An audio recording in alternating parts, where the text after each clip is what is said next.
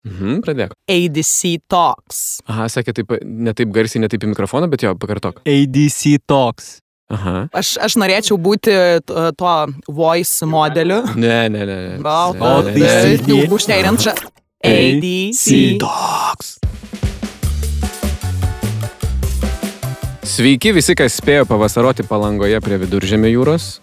Tie, kas buvo Palangoje praeitą savaitę prie jau Baltijos jūros ir ypač tie, kurie praeitą savaitę Palangoje buvo mouthful, perspėju, ADC jaunųjų talentų, _ Atomic Garden kūrybinės stipendijos konkurse, _ Vinted Hackathone. Ir noriu pasisveikinti su kaip niekad daug svečių Drop Audio studijoje, nes kalbėsime apie kaip niekad didelę kolaboraciją. Tai sveikinuosi su Sandra iš Atomic Garden, Sigita iš Vinted, Augustinu iš N-Studio. Pradėsiu aš gal kalbinti nuo Sandros, ar ne? Nes apie reklamos mokyklos Atomic Garden organizuojama Creative Brief Contest žinau nemažai, ne pirmus metus ten dalyvauju, vis apgaunu savo šeimą, kad važiuosim prie jūros, o tada pats einu dirbti, bet gal Sandra galėtų papasakoti ir klausytojams šiek tiek apie kas tas Creative Brief Contest. Koks jisai paprastai būna, koks jisai buvo šiemet, ar buvo smagu? Taip, galėčiau ir aš tikrųjų dabar tu gerai pasakei, aš pagalvojau, kad tu tikriausiai žinai labai daug, tai tu galėsi mane net papildyti kažkuriuose tai vietose, tai ar buvo smagu, tai tikrai taip, man atrodo ir mano balsas išduoda, kad turėjom gerą vakarėlį, o mums apskritai Atomic Gardenui, tai man atrodo, kad Creative Brief Contestas mums visuomet yra tas renginys, nuo kurio mes pradedam skaičiuoti savo tarsi naujuosius metus. Tai žinok, va taip panašiai ir jaučiuosi kaip po 4 dienų naujako tokio. Su ferverkais. Su ferverkais, taip. Tai panašiai ir jaučiuosi. Buvo... Kokios naujųjų metų rezoliucijos? Naujųjų metų rezoliucijos. Iš tikrųjų labai smagu, kad šitam renginį tikriausiai pirmą kartą buvo, visuomet šitas renginys yra apie kolaboraciją ir labai smagu, kad man atrodo šitais metais buvo tų kolaboracijų kaip niekad daug ir atrodo, kad iš visų kampų tiesiog atrodo, kad susitempėm labai daug žmonių ir atrodo labai išplėtėm tą savo komandą. Tai tikriausiai, jo. Dabar kokios nors techninės informacijos reikėtų apie tai kasgi tas Creative Brief Contest? Papasakoti tikriausiai mums reikia, kad mes paprastai turim kokį nors partnerį, kuris mums duoda užduotį, taip vadinamą briefą. Tada mes surinkam jaunus žmonės, kurie nori studijuoti reklamos mokykloje Atomic Garden, duodam jiems šiek tiek žinių ir įkvėpimo, tada šiek tiek laiko, porą dienų ir jie ten neša idėją savo ir taip toliau. Šitą dalį šiek tiek papasakok mums. Gerai, tai iš tikrųjų tai Creative Brief Contestas tai yra renginys, kuriame mes visuomet turime kažkokią tai problemą, kurią sprendžiame visas tas 4 dienas. Šiais metais ta problema tapo toks kaip second hand rūbų susijusių su Vinted, tiesiog padarimas tai ne second hand, o tarsi first hand, kaip tai padaryti ir visos tos problematikos sprendimas. Tuomet dalyviai, mes pradėjom iš tikrųjų šiais metais su briefo pristatymu jau Vilniuje pas mus Atomic Gardene, o paskui visi išvykome į Palangą, kur turėjom konferenciją ir turėjom tokias kūrybinės, inspiracinės injekcijas iš pranešėjų. Rimantas taip pat buvo ten. Plaš. Buvo taip pat ir Antonio Bekle, Claire McNally ir Georgia Valjani. Po šito sekė, kad komandos, jie dažniausiai atvažiuoja jau arba žinodami, kad nori būti komanda, arba pasiskirsto komandose ir tuomet tiesiog gauna mentorių kiekviena komanda ir visas 2 dienas yra tiesiog susitinka su savo mentoriu ir pristatinėjęs, vyksta tas toks visas kūrybinis, išsilaisvinimas, pasikrovimas ir išsikrovimas ir tuomet dalyviai po 2 dienų šitų mentoriavimo sesijų jau submitina tą savo idėją ir kitą dieną vyksta pitchas, daugeliui tai iš tikrųjų būna pirmą kartą ir po to, kas svarbiausia, vakarėlis, apdovanojimai ir laimėtojai. Ir kągi laimi tie laimėtojai, pasakyk. O laimėtojai laimi stipendiją. Pirmoji vieta, iš tikrųjų mes turim 1, 2 ir 3 vietą. Pirmoji vieta laimi stipendiją, abu dalyviai stipendiją mokytis pas mus Atomic Garden reklamos kūrybos kurse. Antroji vieta gauna 50% nuolaidą, stipendiją mokytis pas mus kūrybos kurse. Ir trečioji vieta 30%. Tai žodžiu tokia laiptelių tokia pakopa. Supratau, dar norėjau paklausti apie tokios sudėtingos kolaboracijos, kai šitiek šalių dalyvauja naštą, ar ne, nes kaip sunku buvo suorganizuoti laiką visiems tinkamą susitikti prie mikrofonų. Mes jau žinom, atidėjom kokius 3 kartus, turėjo šitas įrašas įvykti prieš šitą visą renginį. Dabar gal ir neblogai visai, kad jis įvyko po, nes galim pasidalinti įspūdžiais. Atrodo, kad kol viskas šviežia ir neišblėso, kaip tik pats tas laikas. Kaip iš Atomic Garden pusės, ta kolaboracija tiek su Vinted, tiek su ADC Lietuva, ar viskas sklandžiai, ar patenkinti, ar kitais metais norėsit tęsti bendradarbiavimą? Toks klausimas toksai, toks suktas. Atsakymas gali būti panaudotas prieš jūs. Aš manau, kad Atomic Gardenas kaip mokykla, iš esmės mūsų, man atrodo, pats principas yra paremtas kolaboracijom, nes mes tikriausiai be to tiesiog nei pro kur. Ir vien nuo to pradedant, kad pas mus Atomic Gardene moko mokytojai iš skirtingų agentūrų, tai jau atrodo, čia prasideda kolaboracijos tarp agentūrų, kas mums yra labai labai smagu ir tuomet, man atrodo, šitas Creative Brief Contestas taip pat atskleidžia tą pusę, kad ką kas turi ir ko kam reikia. Tai mes, atrodo, turim kaip Atomic Gardenas renginį ir patį konceptą, sėkmingą renginį, kurio laukia auditorija, nes dalyviai yra tie, kurie ten jau metai iš metų bando savo jėgas ir laukia to renginio ir jo labai džiaugiasi. O Vintedas turi problemą, kurią mes norime išspręsti, ar ne? Ir tuomet ADC festivalis tarsi turi, mes su juo kartu susijungę galim atvežti pranešėjus į Lietuvą, kuriais galim pasidalinti su savo dalyviais ir tarsi nutiesti tą tiltą, kur šitų dalyvių darbai gali keliauti toliau. Ir dar tarsi toks ketvirta stalo koja atsiranda mūsų mentoriai, kurie yra ir mūsų mokyklos mokytojai, ir jie yra iš skirtingų agentūrų ir tarsi jie irgi susijungia. Tai žodžiu, ta kolaboracija aš pavadinčiau labiau iš tokių keturios kojas. Kažkaip man dar pasirodė, kad šiemet mūsų jungia arba visas šitas šalis ir net Drop Audio, kurių studijoje mes esame, ar ne, dar 4 kolaborantas, ten dirba prie tų visų aparatų, kad mūsų balsai normaliai skambėtų. Sujungia tas, nežinau, galvoju, kaip čia pavadinti tema ar šūkiu, good brand, good, what's good, ne, tas gerumas ir mes galiausiai pavadinome atsakingą kūrybą, sudėtingas pavadinimas, atsakinga kūryba, poveikio scenarijai, berods taip pilnas pavadinimas skamba, turim atsakingos kūrybos šitą kategoriją festivalyje, kur Vinted irgi yra jos steigėjas ir prizų už ją steigėjas ir pagrindinis festivalio partneris. Tai dabar noriu atsisukti, bet taip atsisukti, kad galva per daug nepasisuktų, kad vis tiek gautųsi, kad kalbu į mikrofoną, atsisukti į Sigitą. Dar kartelį su ją pasisveikinti ir paprašyti, kad jinai papasakotų šiek tiek apie save Vinted ir tada apie tuos bendrus sąlyčio taškus su šitais kolaborantais. Taip, tai sveiki, aš Sigita, aš esu tvarumo vadovė Vintede, sėdžiu strategijos komandai ir būtent mano darbas yra įvesti Vintedą į tokį judėjimą kaip purpose-driven organizacija, tai visgi norim būti organizacija beyond profit, ne vien pinigai laimę neša gyvenime vis dėlto ir kurti poveikį, kuris būtų tvarus ir būtų ilgaamžiškas.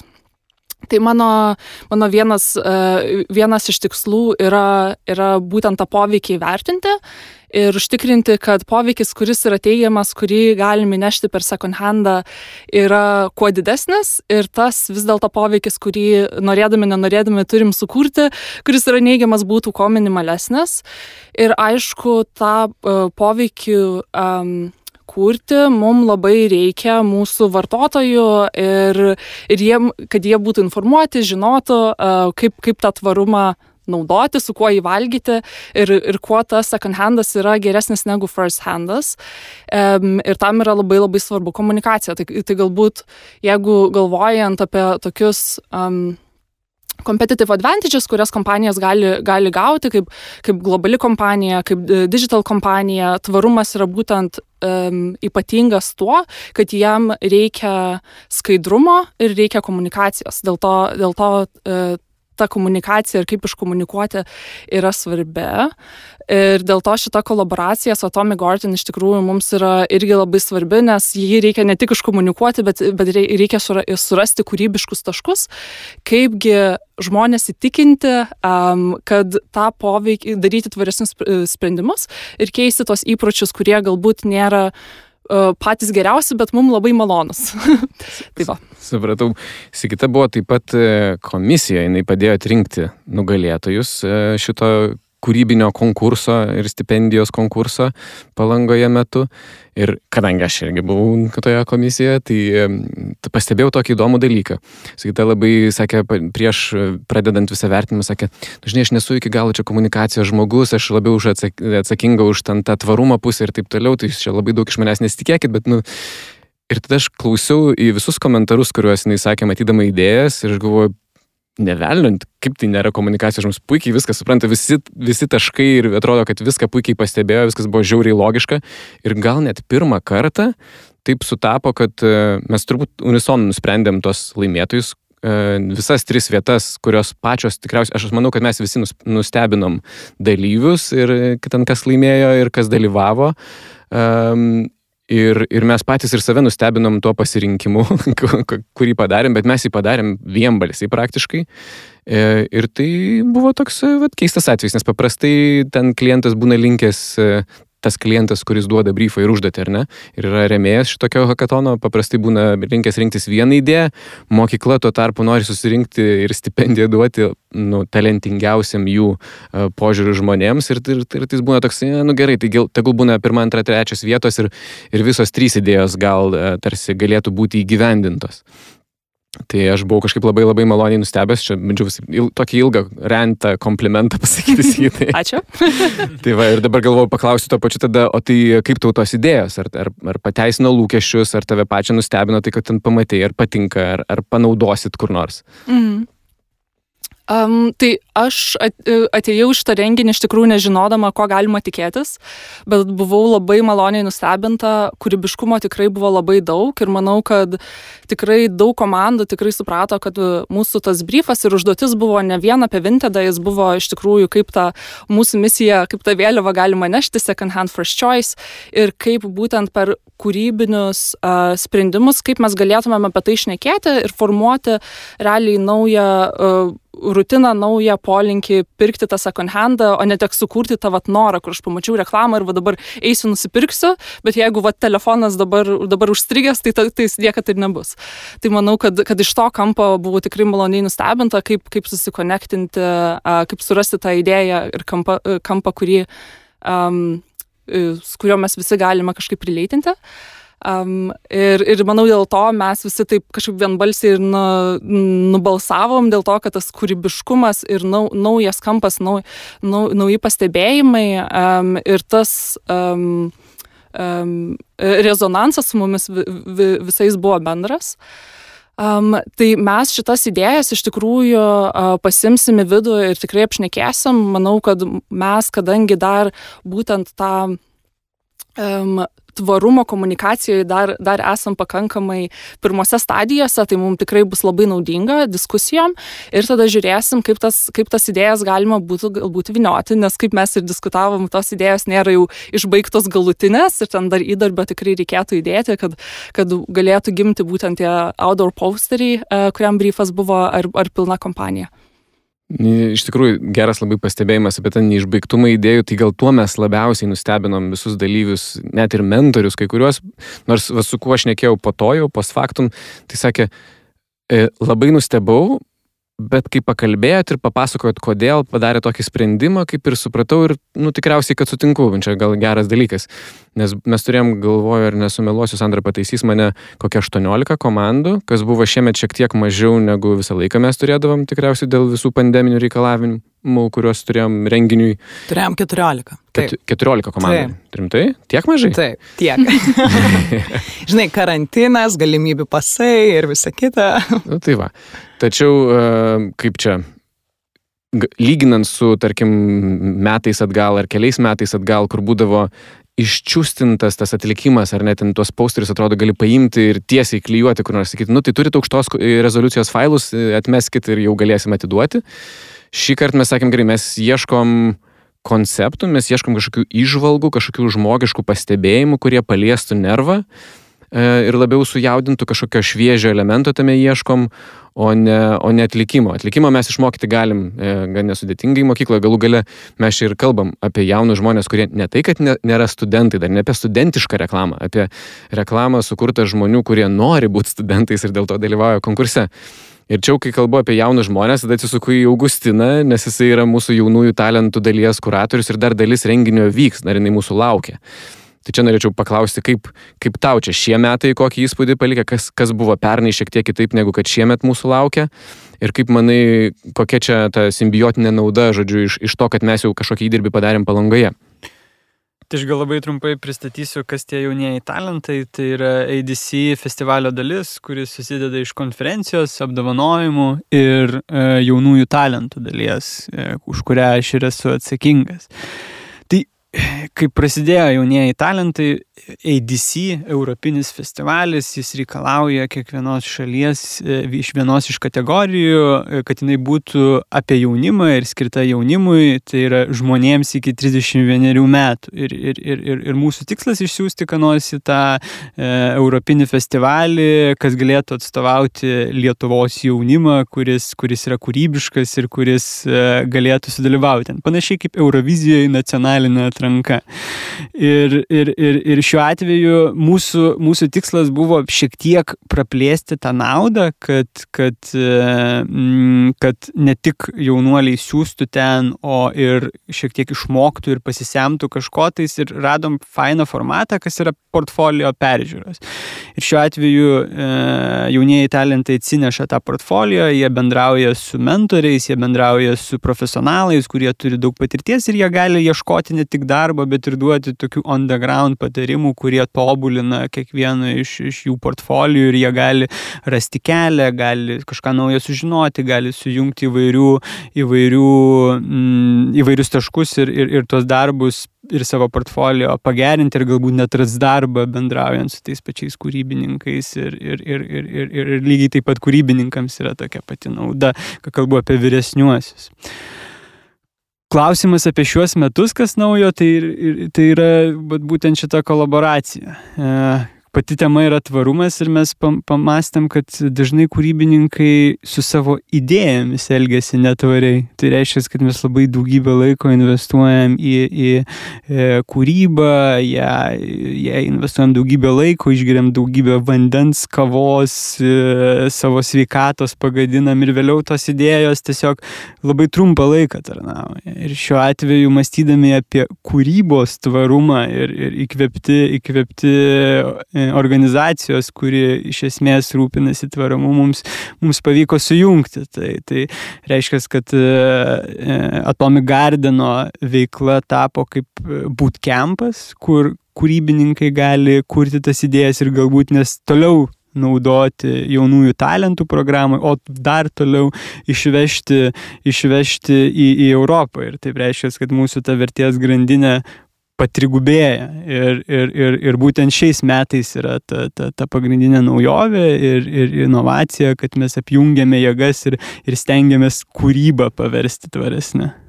Ar pernai buvo labiau ten skirta iliustracijai, dizainui, ar buvo ir reklamos kampanija, ar tai prasme, kokio profilio portfolio matydavo dažniausiai? Puikių reklamos kampanijų, tiek iš Miami Ad School, tiek iš jūsų mokyklos, ir jos iš tikrųjų labai per plauką irgi neišvažiavo tais metais į Europinį festivalį, bet buvo aplenkta iliustracijos Gvido Pakarklio, kuri irgi nesakyčiau, kad buvo tiesiog kraftinis dalykas, tiesiog dizaino dalykas, nes iliustracijų galima irgi paslėpti ir reklamos idėją, ir labai, labai daug to turinio. Tai šiais laikais, man atrodo, dizainas, reklama, tvarumas, organizacijos veikla, viskas taip tampa labai blurry lines, ir šiuo atveju ir praeitų metų nugalėtojas tai rodo. Tai reiškia, kad tie, kas dalyvavo Palangoje ir gal nebūtinai laimėjo 1, 2 ir 3 vietą, bet turi kažkokį įdomų darbą į savo portfelį, jie gali atnešti dar, ar ne, Augustinui, ir tada gaus patarimų, kontaktų ir... Taip, tai ne vien Augustinui, iš tikrųjų jaunųjų talentų programoje dalyvauja 7 mentoriai, kurie gali darbą pakelti iš visų pusių, nes yra tokia paletė profesionalų, nuo fotografų, reklamos žmonių, dizainerių, dizaino skyrių vadovų, tų pačių Vinted nuostabių žmonių iš UX ir UI-aus ir marketingo skyrių, kurie gali tą kiekvieno, ir ne tik Atomic Gardeno talento, bet kiekvieno žmogaus, kuris nori pakelti savo portfolio į kitą lygį, gauti puikių patarimų ir tai padaryti. Ir po to, galbūt iš to portfolio jie išrinks kažkokį tais darbą, kuris gali išvažiuoti ir Europinį festivalį. Ko ieško jauni žmonės? Dabar jau tas klausimas gali būti atviras, gali atsakyti visi, jūs pradedu nuo tavęs, nes mes apie tai kalbėjom apie jaunus ir talentingus žmonės, ko jie ieško, ko jiems Lietuvoje labiausiai trūksta. Ar jiems trūksta žinių, jiems trūksta to mentorshipo, ar ne, kad kažkas jos padėtų, ar jiems tiesiog pažinčių rato, tinklaveikos trūksta, ar jiems trūksta, nežinau, tiesiog tos sceninės šviesos, spotlighto, ne taip vadinamo, ir ar mes tai duodam su tuo, ką mes čia darom, ar dar galėtumėm kažką dar geriau daryti, kaip manot? Sudėtingas klausimas. Tai aš čia gal savo nuomonę pasakysiu, ko man atrodo, kad trūksta. Tai kai tu esi jaunas žmogus, man atrodo, kad pagrindinis dalykas yra, turbūt pats nesakai, kad tu nieko nežinai, nes tuo metu turbūt kaip tik tu viską labai gerai žinai ir atrodo, kad žinai viską, bet man atrodo yra šiek tiek atvirkščiai ir nieko nežinant, mes suaugę arba vyresni, arba kokie nors rinkos profesionalai, arba tie patys universitetų dėstytojai, mėtom juos į visas puses. Universitete jiems sako, kad tokiu būti yra labai faina, mes komercijoje arba ten privačiam sektoriuje arba startupų pasaulyje sakom, kad tokiu būti labai faina, tėvai sako, kad teisininkų būti labai faina ir pats jaunas žmogus neatranda kokiu jam galų gale būti. Ir jaunųjų talentų tikslas gauti kuo įvairesnį informaciją ir gauti kuo skirtingesnių agentūrų, kuo skirtingesnių sričių profesionalų inputą, kad jie galėtų surinkti tą informaciją ir žinotų, iš ko rinktis ir kaip formuoti ir ką daryti ir turėtų galimybę pasirinkti. Tai, man atrodo, pasirinkimas yra pagrindinė problema ir žinios iš įvairių sričių, kad pats žmogus galėtų apsispręsti, o nebūti gaidinamas ten, tarkim, kaip kokioje nors akademijoje, būti menininku, o komerciją velninti ir šetoninti ir sakyti, kad tai labai blogas dalykas. Tai čia ne taip būtinai ne visose specialybėse yra, bet toks kaip pavyzdys. Net neaišku, kokioje akademijoje. Aš VD tarybos narys, tai negaliu labai stumti. Jau ką mes iškirpsim botą. Viską, kas nespaudai skirta, žodžiu, galėsim iškirpti. Aš tai prisipažinsiu, man nuostabu, kad mes šiemet, kaip čia, bendradarbiaujam su, sakyčiau, Lietuvos nacionaliniu pasididžiavimu, to pirmoji vienaragio Vinted, ar ne, ir galvoju, kaip jie pasirašė tokią avantūrą ir koks čia galėjo būti jų interesas ir lūkestis, žinai, ar jie nori kampanijos reklamos, kurie šiaip galėtų tikriausiai sau leisti įsigyti pas profesionalus. Tada galvoju, čia šiaip tiesiog avantūra, gal smalsumo vedini ar ne tai daro, gal jiems įdomu tie jauni ir talentingi žmonės, pavyzdžiui, nori susipažinti, gal, žinai, vis tiek ta startuolių visa kategorija, jinai tokia karštesnė net negu reklamos ir kūrybinės industrijos ir mes dėl tų pačių talentų kaip ir konkuruojam iš tikrųjų, kaip pagalvoji, tai kaip manai, Sigita, kaip čia iš tikrųjų yra, kur tas interesas ir kas čia jums įdomiausiai šitoj kolaboracijai? Jo, tai toks, į visus tos variantus, sakyčiau, atsakymas yra taip, kuriuos išvardinai.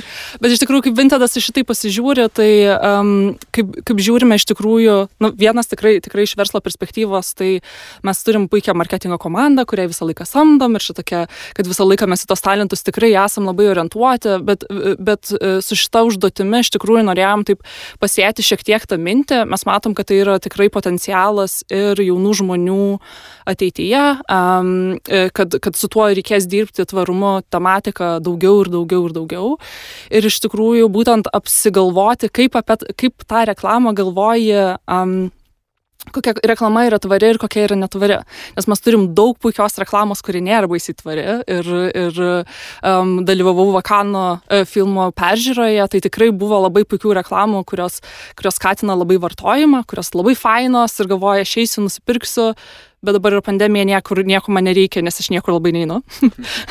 bet yra kita reklama, kur iš tikrųjų skatina susimastyti, skatina galbūt įpročius, kurie yra šiek tiek geresni ir tą atrasti. Tai manau būtent mes tą norim savo ekosistemą iš tikrųjų auginti ir į praeitą klausimą taip atsakius, ką mes matom, ko jauni žmonės ieško, iš tikrųjų ieško daugiau ir daugiau prasmingo darbo, kuris nėra vien tik tai apie pinigus, kad nori prisidėti prie kažko truputėlį daugiau negu jie patys. Ir tas klausimas, kaip tą passion reklamai, komunikacijai, marketingui, kūrybiškumai sujungti su tais tvariais sprendimais, galbūt čia irgi tokia to briefo buvo ir prasmė, ir užduotis. Tai va. Tai nežinau, ar atsakiau šitą klausimą. Bet nežinau, kažkaip įdomiai vis tiek atsakė, aišku. Aš galvoju, čia visai iš tikrųjų veikia tam nuvelninimui, ar ne? Reklama apskritai, tai yra blogis, ar ne? Sako, dabar galvoju, Miami at School'o kažkada buvo šūkis, kad ką jie moko, tai jie moko pop kultūros inžinerijos. Jas taip skelbėsi. Ir taip galvoju, o viskas, ką mes čia bandėm padaryti, mes dabar bandėm padaryti, normalizuoti padėvėtus drabužius, ar ne? Iš principo normalizuoti tą second hand kultūrą apskritai. Ir mes net kai kalbėjom, pavyzdžiui, apie tai, o jeigu užsiminsiu apie laimėtoją, nes laimėtojas mūsų šito hakatono buvo padaręs tokią įžvalgą apie tai, kad mes kalbom vaikai, gal mūsų tėvų sprendimų ar kažkaip mes labai toj žiedinėje ekonomikai dalyvavom dėvėdami savo vyresnių brolių išaugtus drabužius ir nepilnai nudroštus, kai kuriuos mielai, kai kuriuos nemielai paveldėdavom ir taip toliau. Ir kad mums tiesiog reikėtų ir toliau tęsti, ar ne? Ir mes taip kažkaip galvom, bet čia tu tarsi skatini viduj tą žiedinę ekonomiką, viduj šeimos turėti, o kas iš to Vintedui. Ir man labai patiko, aš atkreipiu dėmesį, kai Sigita sako, bet tai visai nesvarbu, nes mes kalbam už visą kategoriją, mes tiesiog norim, kad tai būtų normalu. Ar ne? Kad suaugę žmonės irgi taip galvotų ir kad toliau taip elgtųsi.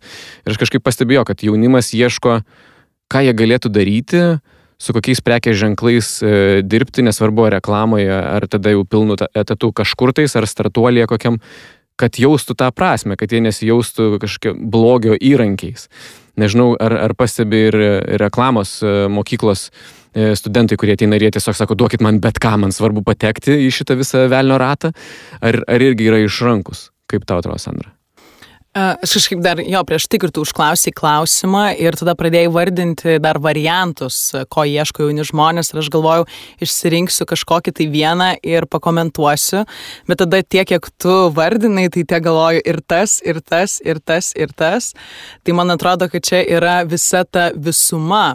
O kalbant apie studentus, tai man atrodo, kad labai dažnai mes atrodo mokomės, baigiam universitetą ir turim ar ne daug tų tokių, atrodo, teorinių žinių, kur atrodo žinom, kaip pasaulis veikia dabar ir kaip reikėtų čia dabar viską daryti, bet tuomet tas momentas, kai tu atsisėdi ir tau realiai jau reikia pradėti daryti, yra visada tas, tai nuo ko čia pradėti. Tai man atrodo, kad pas mus Atomic Gardene ir yra, iš tikrųjų visas mūsų ir kursas reklamos kūrybos yra paremtas per tą learning by doing. Tai iš esmės tas briefas, kurį mes gavom ar ne Palangoje, kurį dalyviai gavo, tai reikia suprasti, kad visus tos 6 mėnesius, kiek vyksta kursas, tai studentai gauna begalės briefų ir iš esmės, kad jie mokosi, tiesiog mes simuliuojam tarsi reklamos agentūros tą gyvenimą ir tą virtuvę. Ir ta vertė tikriausiai ir yra tas toks transitionas, ar ne, kai aš noriu, kaip man patekti į tą reklamos pasaulį. Tai ir labai gerai yra pasakęs kurso vadovas Antonijo, kuris nekartą čia irgi buvo prie šito mikrofono, kad šitas kursas tarsi yra 6 mėnesius trunkantis darbo interviu. Ir tas transitionas, kur iš čia studentai paskui patenka į reklamos agentūras. Tai man atrodo, tas toks tarsi, tai yra ir tas toks tavęs pastebėjimo ir jo, to transitiono, to nuėjimo jau į tą reklamą, tą jau tikrą, nesuvaidintą. Visą laiką ten mokykloje yra tokios šiek tiek šiltnamio sąlygos, nes tu negali iš karto ten tų daigelių dar neprigijusių, neįleidusių šaknų, jiems leisti patirti visas atšiaurias sąlygas industrijos. Bet aš tai esu pastebėjęs, kad Coca-Colos briefo, pavyzdžiui, mes neduodam mokykloje, ar ne, per savo kursus dar turbūt nebuvo. Tiesa, kokio nors Burger Kingo ar ten kažko, žodžiu, iš greitojo maisto, taip, McDonald'o irgi dar nedavėm. Nežinau, galvoju, ar pats turėčiau kokį nors ten vidinį barjerą dirbti su tokiu klientu arba, skatinti popkultūrinti tai, ko ne visai gal vidiniai atstovauju, bet realiai iš karto, kai darėm peržiūrą darbų šitam hackathonui, galvoju, palauk, tai jaučiu, kad reikės Vintedu šį briefą tai duoti, gal kitai medijai kokią nors netradiciją padaryti arba integruotą kampaniją, bet vis tik su studentais pažaisti, net nebūtinai Vinted žinant, kad mes tai darysim, bet galvoju, gal visai neblogai, nes pasistebi labai dažnai iš studentų pageidavimas gauti kokį nors socialinį, reikalą, tą socialinį kozą vadinamą, kad kažką čia padaryti, gal reikėtų pabandyti kokį nors pasaulį pakeisti tom jaunom rankom ir jaunom smegenim. Tai tas mano galva labai matos, nežinau.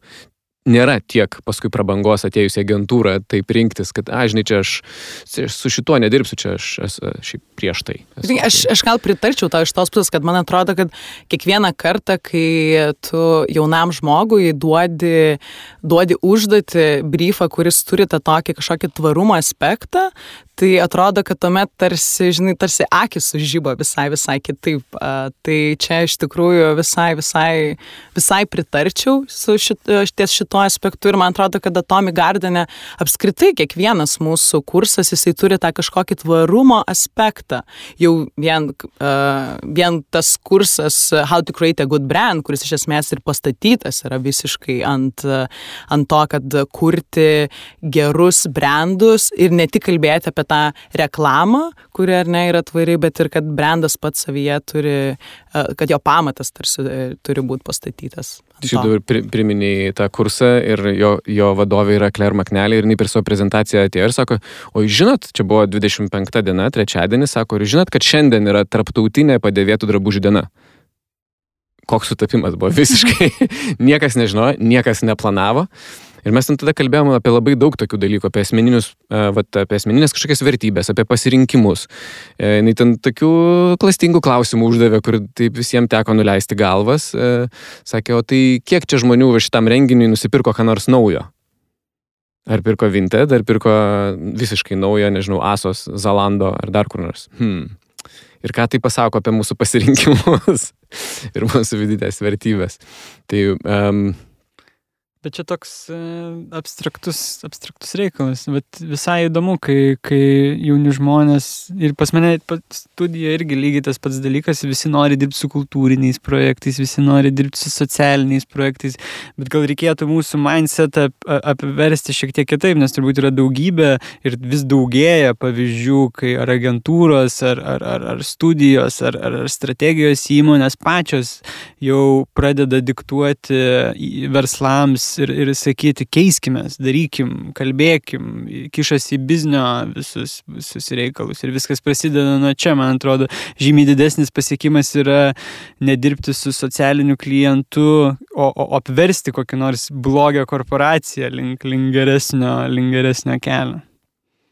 Galbūt aš dabar pagalvojau apie Vintedą, iš tikrųjų galvoju, gal čia nesutapimas, kad pirmasis vienaragis yra būtent toks, ar ne, o ne koks nors, nežinau, ten farmacijos, ar ten dar kokio nors pervežimo įmonių. Kad net ir fintekai, ne, tie patys, ne, kur Lietuvoje tikrai mes turim stiprių pavyzdžių, bet jo, viskas atrodo pinigai, aš nežinau, gal tenais turbūt irgi labai nemažai tvarumo yra ir su optimizavus logistiką, tikriausiai, kad irgi tu prisidedi prie mažesnių išmetamų ten visokių dujų į aplinką ir esi tvaresnis negu kad buvai prieš tai gal čia neblogai, bet ar pasistebi tai, nežinau, jums, kad pas jūs ateina vien dėl to, kad čia, tai mes žinom, kad darysim kažką gero, kad tai bus. Tikrai taip, tai mes tikrai matom, kad iš mūsų žmonių, kurie ateina ir aplikuoja į darbus, tikrai didelis labai yra susidomėjimas to tvarumo aspektu. Mes žinom, kad mūsų misija, ta second hand first choice worldwide rezonuoja ir yra labai svarbus mūsų darbuotojam.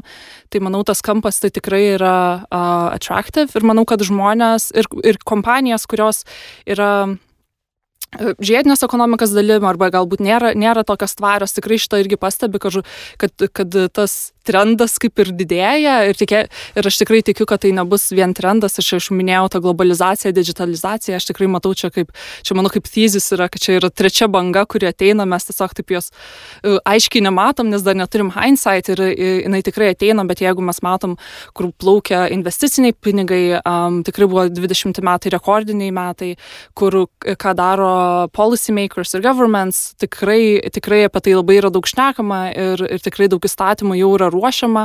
Taip pat mes matom, kad žmonėms šiaip socialiniai judėjimai labai dideli yra ir tas Fridays for the Future, Gretos ir Black Lives Matter, tai šneka iš tikrųjų apie tvarumo aspektus nebūtinai tik tai per ekologijos prizmę. Tai visa tai tikrai juda ir tie žmonės iš tikrųjų ieško, kaip prie to tvarumo prisiliesti. Ir tai nebūtinai turi būti tokios kompanijos su tokiom žinutėmis, tai tikrai yra apie pokytį, darymą kažko geriau ir to komunikavimą, tik tai po to mes jau atbėgam į tą tokį topiką greenwashinimo, kur kompanijos iš tikrųjų nėra labai geros ir žavios ir jos mato, kad iš tikrųjų tas susidomėjimas yra ir komunikuoja apie tai labai galbūt užpustai, galbūt nelabai teisingai, tai realiai reklama, kuri klaidina. Tai pas jūs, kai buvai darbo pokalbį, Vinted paklausė tavęs, ar tu nešioji second hand drabužius ir tu sakei taip ir tada hired. Jo, mano kelias į Vintedą iš tikrųjų, aš atėjau iš H&M grupso ir iš tikrųjų labai atėjau su tokia didelė svajonė, kur aš noriu dirbti su kompanija, kurios vidinis verslas būtų tvarus, o ne kad netvari kompanija, kuri kažką bando padaryti tvariai. Tai buvo toks, kur aš atėjau ir beldžiausi pati pas juos į duris ir sakau, hebra, va aš ateisiu, padarysiu, mane priimkit ir būtent dėl tos misijos. Ir vizijos kompanijos ir kągi vis dėlto tai reiškia tos žiedinės ekonomikos skatinimui ir tos ekosistemos kūrimui. Nepatikėsi, aš rašiausi kaip tai paklausti apie H&M, negalvodamas apie tai, ką tu prieš tai darai ir nežinodamas iš karto atėjai. Bet galvoju apie transitionus, Sandra sakė, tai va čia tau transitionas, koksai neblogas. Kažkaip galvoju irgi apie tą žalėje smegenų plovimo visą dalį, ar ne, kur dideli prekės ženklai. Ir tu net sunku tau kaip vartotojui, pavyzdžiui, išfiltruoti ir žinoti, kada iš tikrųjų kažkas taip daro, o kada jie tiesiog stengiasi transformuotis. Ta prasme, natūralu, kad kol žmonės nežinojo, kad tai yra blogai, kad jie nepasiekė tokio dydžio, kur jau turėjo akivaizdžią įtaką į visus tuos blogus dalykus. Tai atrodo, tai o ką? Bandė H&M demokratizuoti madą, bandė padaryti, kad gražus dalykai būtų prieinami visiems, panašiai kaip, nežinau, kokia IKEA, kuri turi irgi savo ten misijoje įsirašusi didžiom raidėm, kad čia, mes norim, kad dizainerių kurti gražus dalykai puoštų kiekvienus namus, o ne tik tais tuos, kurie gali savo tai leisti. Bet galiausiai mes prieinam prie to, kad H&M daro didžiulį aparatą, neatsimenu, man atrodo, ar Hongkong, ar kur jie kūrė pirmąjį prototipą, kur švedai dabar buvo atsivežę, kur ten gali įkišti seną drabužį ir perdaryti naują. Aš neįsivaizduoju, kiek sako, kad ten vandens nenaudoja nieko, bet toks didžiulis dalykas ir tai galvoju, o čia greenwashing ar ne, ir kaip į tai žiūrėti. Tai tas aparatas čia kolaboracija yra su Hong Kong RITA universitetu realiai kaip investicija iš tikrųjų į tekstilių perdirbimą. Tai čia tokia, galbūt nėra tokia obvious knowledge, nes žmonės nesupranta kodėl, bet mes nemokam dar vis tekstilių perdirbti. Dauguma tekstilių, būtent kai jie sako, kad yra perdirbamas, jos yra vadinamas downcycling, kad skuduriukas padaro į sofus kažkokius paminkštinimus, į tą mašinos duris prikiša, arba tada jau keliauja į tą second handą į Afriką. Iš tikrųjų, tas recyclinimas fiber to fiber vadinamas, iš tikrųjų nėra išdevelopintas. Tai ta kolaboracija iš tikrųjų yra būtent surasti, kaip perdirbti tą audinę, ir su Hong Kong RITA ta inovacija yra būtent apie tai, kaip perdirbti audinį, kurio fiber yra miksas, kurio mes dar nesam perlaužę. Tai mes jau žinom, kaip, nežinau, celiuliozę, kaip popierių perdirbti jau seniai, šito nežinom. Ir tada realiai yra tas sprendimas. Tai čia yra tokia nuoširdi investicija, tikrai reikalinga, pinigų dar tame yra tikrai nepakankamai. Ir kaip apie tai komunikuoji ir kokį tu piešinį tada pieši su tuo. Nes jeigu, manau, kompanija ateina ir sako, žiūrėkit, hebra, mes darom tokias investicijas, mes bandom pralaužti šitą kampą, yra gerai. Bet jeigu tu sakai, žiūrėkit, mes esam the most sustainable brand, nes mes padarėm vieną tokią investiciją, tai yra truputėlį kitaip. Tai vėlgi žiūrėti, tai ką tikriausiai reikia prisiminti, kad reikia žiūrėti kontekstą, kur tavo impactą ta kompanija daro ir kiek ta, nežinau, kolaboracija, inovacija, investicija, koks jos impactas palyginus su visa kompanijos impactu. Ir ar tai yra tiesiog highlightinamas kažkokių qualities dalykų, kurios yra tvarios, ir nešnekamas apie tas qualities, kurios nėra tvarios. Tai vėlgi visuma, kompleksija su tvarumu ateina, bet visi žingsniai yra reikalingi, tiesiog kaip apie tai komunikuoti atvirai, švariai, yra tas klausimas, kurio tikrai mes dar nesam gerai išsprendę. Ar dar turėčiau kokią nors protingą klausimą užduoti šitiems smagiems kolaborantams? Aš tik irgi norėjau kažkaip dar pridėti prie to greenwashingo tos temos, kadangi esu Atomic Gardene, kartu ir ta tokia amžina studentė, kuri turi tokią privilegiją ateiti į tas paskaitas, kurios labiausiai patinka. Ir čia bus ne mano mintis, tai paskui copyrightsus pasakysiu po minties, bet tiesiog labai irgi yra įstrija, kad ir reklama kiekviena yra, kuri turi kažkokį tai socialinį aspektą, kad visuomet ir pats vartotojas turi turėti kritinį mąstymą ir matyti, ar jinai yra todėl, kad ar jinai yra imituojama, nes dabar tai yra tokia mada ir ten Black Lives Matter ir aš užsidedu juodą ekraną, nes visi dedasi, ar tiesiog viskas, ką aš darau, yra paremta būtent kažkokiu tai aspektu. Tai čia copyrights Claire McNally ir Paulo Arėjas. Reklamos raštingumas. Taip. Svarbus dalykas. Aš prisiminiau tokį reklamos tėvą Hovardą Gossagą, taip vadinamą San Francisco Sokratą, kuris ten dar kūrė iki televizijos atsiradimo. Tai jisai tokią citatą yra pasakęs ir jau yra pavadinta viena knyga, vadinasi Changing the World is the only fit job for a grown man. Ir jisai visą tai kalbėjo apie reklamą, kas atrodo sunkiai įsivaizduojama, ne? Jeigu tu turi skatinti tą vartotojiškumo kultūrą, pirk dabar, pirk greitai, impulsyviai ir taip toliau, pirk iš naujo, ten mada keičiasi taip specialiai taip, kad tau netiktų praeito sezono, nes akivaizdžiai matosi, kad nebe tas modelis, telefonai, tai žiūrėk, tai apvalus, tai kampuoti, tai vėl apvalus, kad matytųsi, kad tu dar neturi to naujausio ir to būtinai labai reikia ir taip toliau. O jisai tuo metu ten darė įvairiausius dalykus, gelbėjo nuo užliejimo didįjį kanjoną, gal nežinau tikrai, bet galbūt tikrai jo dėka jis nėra užlietas, nes ten turėjo jį biškai gerokai pakelti, pridaryti užtvankų ir taip toliau. Tai man atrodo, kad su visais tais kursais ir su tokiais smagiais partneriais, kuriuos mes turim, tokia bendruomenė mes galim iš tikrųjų padaryti, kad tai, kas Gausažas sakė dabar turbūt jau prieš kokią, nežinau, 60-70 metų, kad reklamos industrija gali tai daryti. Ir žmonės, kurie yra kažkokie naivūs idealistai, jie ne šiaip savo utopijomis tiki, jie gali išmokti popkultūros inžineriją užsiiminėti žaliai, ar ne, ir tvariai kažkaip.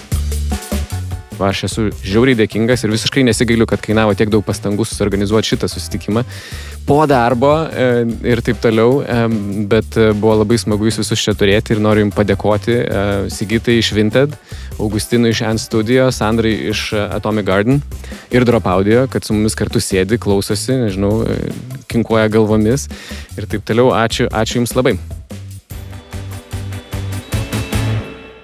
Pradėk. ADC Talks. Aha, sakė taip, ne taip garsiai, ne taip į mikrofoną, bet jo, pakartok. ADC Talks.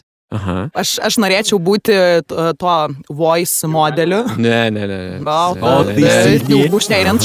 ADC Talks.